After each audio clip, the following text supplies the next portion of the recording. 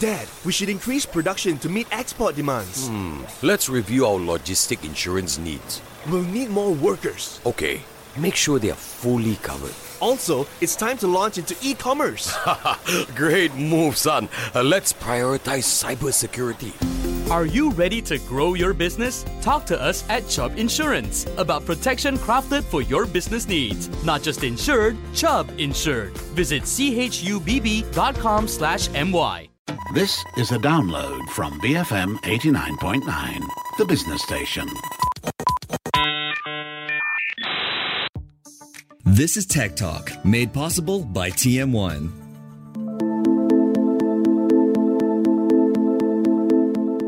You're listening to Tech Talk, and my name is Jeff Sandhu, and this is Fun Friday together with Matt Armitage from Culture Pop. And you know what? I really enjoyed last week's episode about chimeras, but for every cool episode about science, we have to put up with at least one episode about why our digital habits are wrong.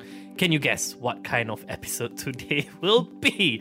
Yep, that's right. It's no science and it's no fun. So, Matt, what are we doing wrong?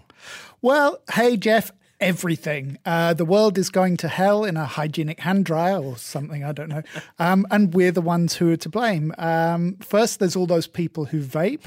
Now, the warmed vapor they're breathing out is melting glaciers. Bees are creating chaos with their annoying pollination. And no one wants to buy my new sustainable food supplement made from concrete and brick dust. It is an incredibly fast weight gain treatment. Mixed with water, it also works like Imodium to plug you back up. We have to say this for legal reasons. None of this is true. Is it, Matt?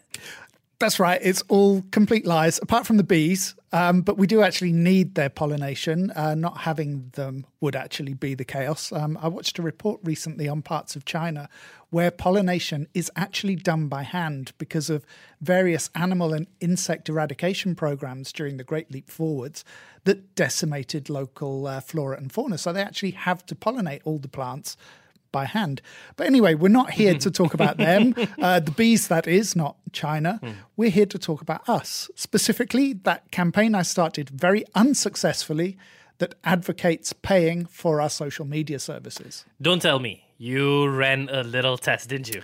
I did. Now, I've been talking about this subject for a couple of years. The need to change the way many tech companies fund their services, primarily the freemium option that we're used to. So I put up some social media posts along the lines of how much Facebook would make if it charged its users an average of $3 per month versus what it makes from selling our data. And I wanted to see what kind of reactions that I would get from people. And what kind of sums are we talking about? Okay, before I go into the details, this is purely unscientific. You know, this is back of a beer coaster at closing time stuff.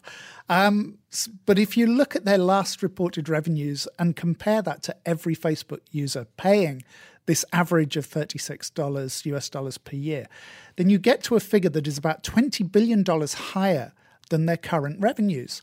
Now, as I said, this is completely unscientific. The methodology is very, very flawed. And there are probably millions of variables that I've ignored because A, I don't have the ability, and B, I'm a bit lazy. But imagine the cost savings if you didn't need to employ all those data scientists and ad sales folks, and of course, all the systems that go with them. This is your weird contortions theory. Well, yeah, that Facebook and other social media companies have to make all these complicated steps to generate money from their users, you know, rather than just taking the simple step of selling it to them for a flat fee and then leaving them alone, which is why I liken social media and many other tech companies to dairy farms on a regular basis. You know, like the cows, we think those companies are there to look after us. But what they want is the same as what the farmer wants, and that's a steady stream of milk to sell on. Our needs are only important so far and as long as we keep producing that stream of data that can then be sold. Well, none of this is new grounds for MSP. Where are we going with it today? Well, as I said, I started talking about this a couple of years ago, and as we've mentioned on the show, people are very resilient. They simply don't want to pay. No one wants to pay. Well, that's one of the weird things. You know, how many things do we spend so much time using that are free? You know, our phones and our computers aren't free. Our internet connections aren't free. Food isn't free. Cars and bikes aren't free. Movies and games aren't free. So why do we expect all our online services to be free? From Facebook to Gmail to YouTube to search, everything we expect for nothing. WhatsApp? Well, WhatsApp wasn't free to begin with. It is now, at least on most platforms. Originally, I think it was free for 1 year and then $1 thereafter. Yeah. You know, very small money, but it's a lot when you have billions of users. Should users in poor countries pay as much as those in richer countries? Well, that is a totally valid point. You know, of course, I was simplifying. Income inequalities have to be factored in. One of the reasons I took a reasonably low point, $3 is because it's the cost of a takeaway coffee in most developed nations. Finding price points for services is not an easy one, as we'll go into later, especially when you have to factor in, as you said, those regional income variations. It's why a lot of cloud-based services look pretty expensive to all of us here in Malaysia because we're multiplying those US dollar amounts by 4. So yes, there is always a risk of penalizing or outpricing large chunks of your potential customer base. And why would you think that any of this has changed? Because I think the landscape of 2019 is quite different from where it was in 2016, 2017, which is where we first started this. It's not that we didn't know that our data was being used, was being sold. We just didn't have such a clear picture of how those data points and the intersections they make could actually be used. We didn't know what kind of picture they could be used to create and how that information could be cross-linked and follow you around. You mean contextual ads? Well, at one end, yeah, you know, those are weird enough, stalking you from site to site and tab to tab. But at the other, I mean to actually physically follow you around. You know, we didn't realize at the time how easy it was to buy data that would determine where you'd been, what you'd been up to, how long you'd spent in a store, what you'd bought, where you might have left your car, all of this incredibly detailed information that was being made commercially available via all the online and offline services we were using. You know, that's one of the reasons I'm very careful about loyalty cards. Everyone wants to push you to have a loyalty card. But why? Because that data is a commodity that's far more valuable than the free drink you eventually think that you're going to earn. And also because we're seeing a lot of these big data scandals now playing out in the open, in public. I thought we'd come back around to Facebook and Cambridge Analytica. Well, that's it, isn't it? You know, knowing what we know now, especially after a lot of people have watched that documentary, The Great Hack, I wondered if people had changed their minds. And one of the weird things about that movie is that even though it talks about the action that government needs to take, it doesn't really talk about one of the simplest solutions, which is simply paying for the service. The thing we do numerous times every day in capitalist societies, which is transact and pay for stuff. And that's one of the things that got me wondering, you know, have we finally fallen out of love with all of this social media socialism? Have we? Well, I think this is one of the things I struggle with most. You know, despite the distrust and mistrust, it's almost like an addiction. We know that the way we're consuming these services is unhealthy. We hate the fact that we're using these services, or hate the fact rather that we feel we have to use them. And we resent the people, the providers, we see as forcing us to use it. But rather than act unilaterally and reduce our consumption, we want some third party, presumably a government, to come in and regulate it all for us. Surely this is an area where governments should act. It is, and this leads us to that second fundamental disconnect, that by and large, politicians struggle to understand any of this technology.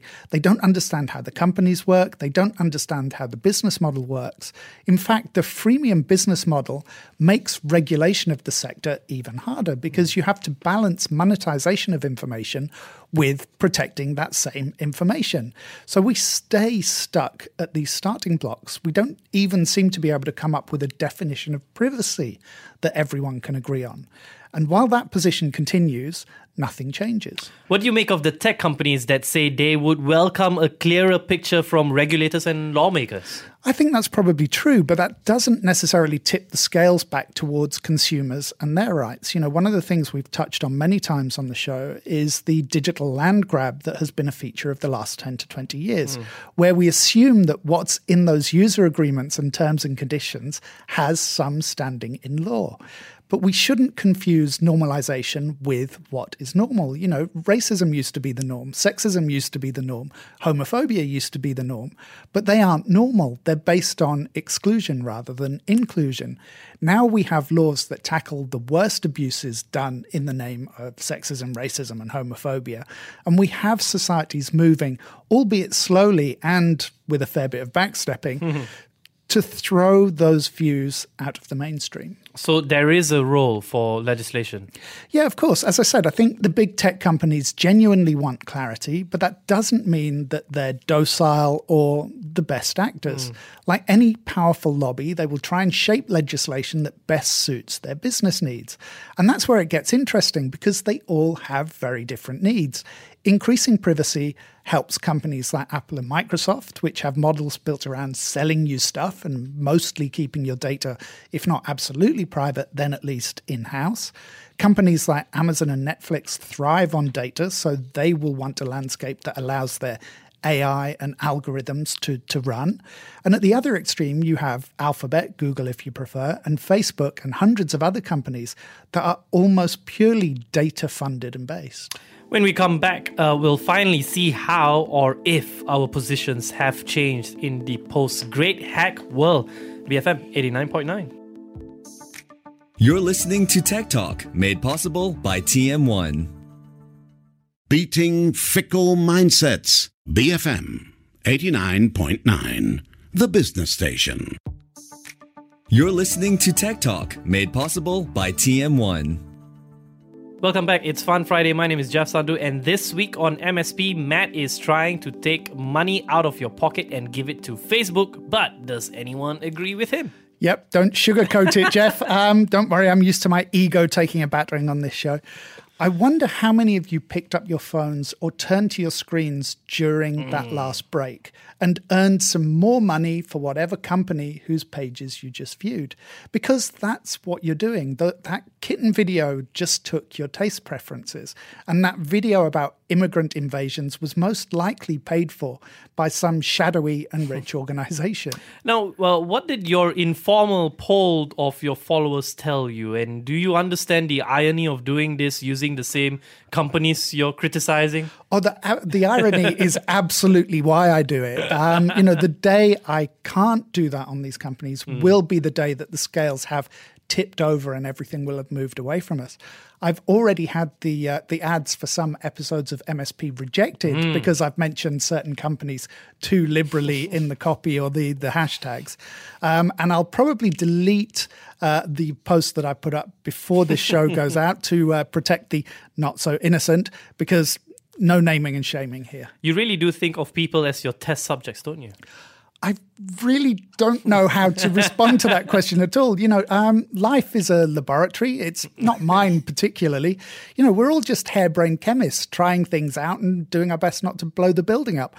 Anyway, the results of my straw polls would seem to indicate that, again, nothing has changed, that we are more likely to spend that $3 on a flat white than on services we use for maybe 2 or 3 hours a day, 365 days a year. Were you surprised? Yes, to an extent. I mean, I didn't expect a sea change of opinion. Once you give someone something that has this artifice of being free, it's very difficult to convince them to pay for it. No matter how much it's embedded into your life, how many of us have been asked by friends, sometimes even colleagues and acquaintances, if we want to share the password to our streaming services with them? I recently found out there's a buoyant dark market in passwords to services like Spotify. I mean, Uber and Grab hacking, I can understand. But Spotify, it seems like such low-hanging, low-value fruit. So you didn't see any evidence of a shift or softening of opinion? Well, there was a fair bit of you only need to pay if you have something to hide, which kind of misunderstands our role in a surveillance capitalism system. It's not so much about whether your behavior is right or wrong. It's just that your behavior is observed and remains observable, and that way you remain open to behavioral nudging. Like the example you used of brainwave tech and the origination of memories. Good recall. That chip I put in your head was worth sacrificing a $20 OEM smartwatch for. Let's not forget the same companies that are selling the results of our actions in the physical and digital worlds are now actively trying to get into our heads. If you think the current system is a nightmare, wait until someone uploads your dreams to a cloud and starts data mining those. And now you're just trying to scare people. Yes, I am, deliberately, because I'm trying to remind people that the technology we have now isn't where it ends. Facebook in your head, Google owning and running residential developments. I haven't even mentioned Amazon because what the company could become just simply short circuits my brain. The way we experience and interact with these companies today is not the way we will be interacting and transacting with them in 5 or 10 years' time. But the principles underpinning their business models will be the same, and they may have even been coded into law. What about a subliminal news feed that helps you sleep and briefs you for the day to come? Or your car stopping and your journey interrupted so that you can watch a carefully selected ad by the side of the road, a McDonald's jingle playing in your ears every time you approach a Burger King. We have to remember that future, the future that they want, doesn't have to be our future. And this is always the difficult part. How can we make the companies change? By giving them our money and then threatening to withhold it. That's generally how consumers hold companies to account. And in this age of shareholder activism, it is a remarkably effective one. One of the people who responded to my posts made the point that we can let business users, big brands, take up the slack. And there is something to that, but I don't think it would be enough. Just like it wasn't enough to dump ads into your feed, there aren't enough brands and advertising money to make it viable. More than that, paying is how we assert our expectations. Money is a control mechanism. When I buy something and it's faulty, generally speaking, I'm entitled to refund or exchange it. If a service isn't giving me what I want, I terminate it. And I'm aware of what that service is worth to me, the utility I derive from using it. Paying is still only half of the story, though, is it? Yeah, of course. I thank another commenter for saying that paying assumes that a company won't sell your data or behave as they do now if you pay them. They would probably want to do both wherever possible. And I agree. And that's where the lawmakers come in. Laws to make selling our data so difficult and subject to penalty that they become the guardians of our privacy rather than the exploiters of it. In a sense, that was the original vision of a lot of these sharing services. It was the users deciding what information was public and what was private. Just like I can do with my music streaming service, I can decide to let people know when I'm listening to cool tunes and hide my feed when I'm listening to power ballads. Don't lie, there's no way you listen to power ballads. Fine, I'm trying to make myself seem approachable in a way that listening to Philip Glass and Johan Johansson just doesn't. But that's what I would like to see from lawmakers. One of the most jarring cases in the Great Hack documentary is the US academic David Carroll's quest to find out what data Cambridge Analytica held on him and his utter inability to find any legal way to have that information released. So if anyone says to me, what do you have to fear? Well, you have to fear that private companies can amass tens of thousands of pieces of information about you, your life, your habits, your tastes, and they're under no obligation to share that information, which is your information.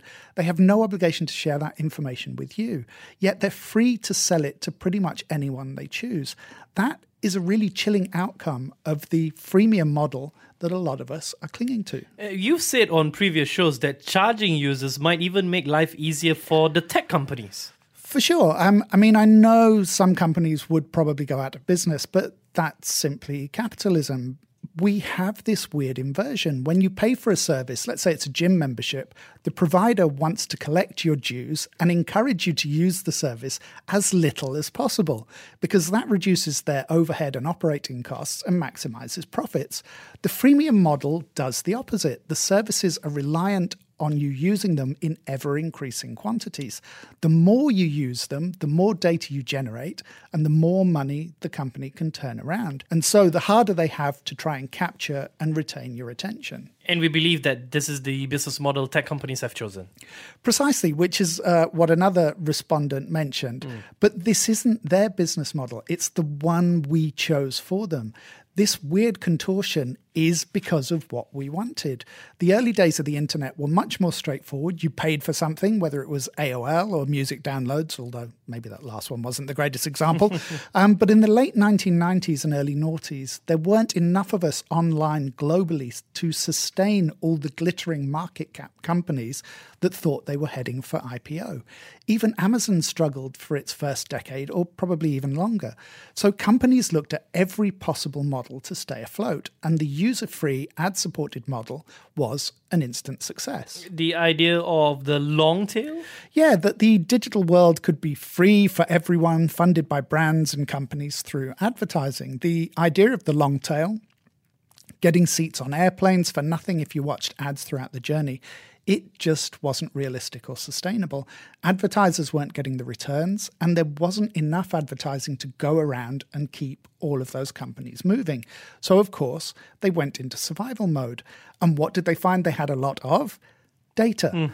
And not many rules governing how they used it or what they did with it. Would you like to see a world without social media, Matt? No, absolutely not. It has an awful lot going for it. It brings people together. I like the idea of sharing information. I like the fact it makes information cheap and accessible. You can use it to call the powerful to account. It can help us to feel worthwhile and validated. And of course, it is fun. It's not without its dark side, but that's where the lawmakers come in. Not to mention, you always have to accept a certain amount of shade in order to enjoy the daylight. Do you think people's mood will have changed in another couple of years and that they will be more willing to pay? That one, I genuinely don't know. All I really know is that this is the model that we chose for the internet and the tech companies that we use. And if it's a model we chose, then we can unchoose it. We can demand something else. But as I said earlier in the show, it is something that we have to do soon, because there is a risk that companies that started off as data squatters will end up being data owners, with their rights enshrined in law above and beyond our rights. And that's essentially the won't pay paradox. If you look at the information about you as being an extension of your personality and your identity, then you have to confront this weird idea that private companies own a part of you that you have no right to see, let alone ever get back. Well, I guess you're right. The welcome to the won't pay paradox. I like that. It has a ring to it. But, that shouldn't be the case. Hopefully, perceptions will change in the future. But I'm with you. No idea what's going to happen. Who knows? We'll be right back with Geek Squawks after this, BFM 89.9. Tech Talk, made possible by TM1. To learn more, visit tm1.com.my. Thank you for listening to this podcast. To find more great interviews, go to bfm.my or find us on iTunes. BFM 89.9, the business station.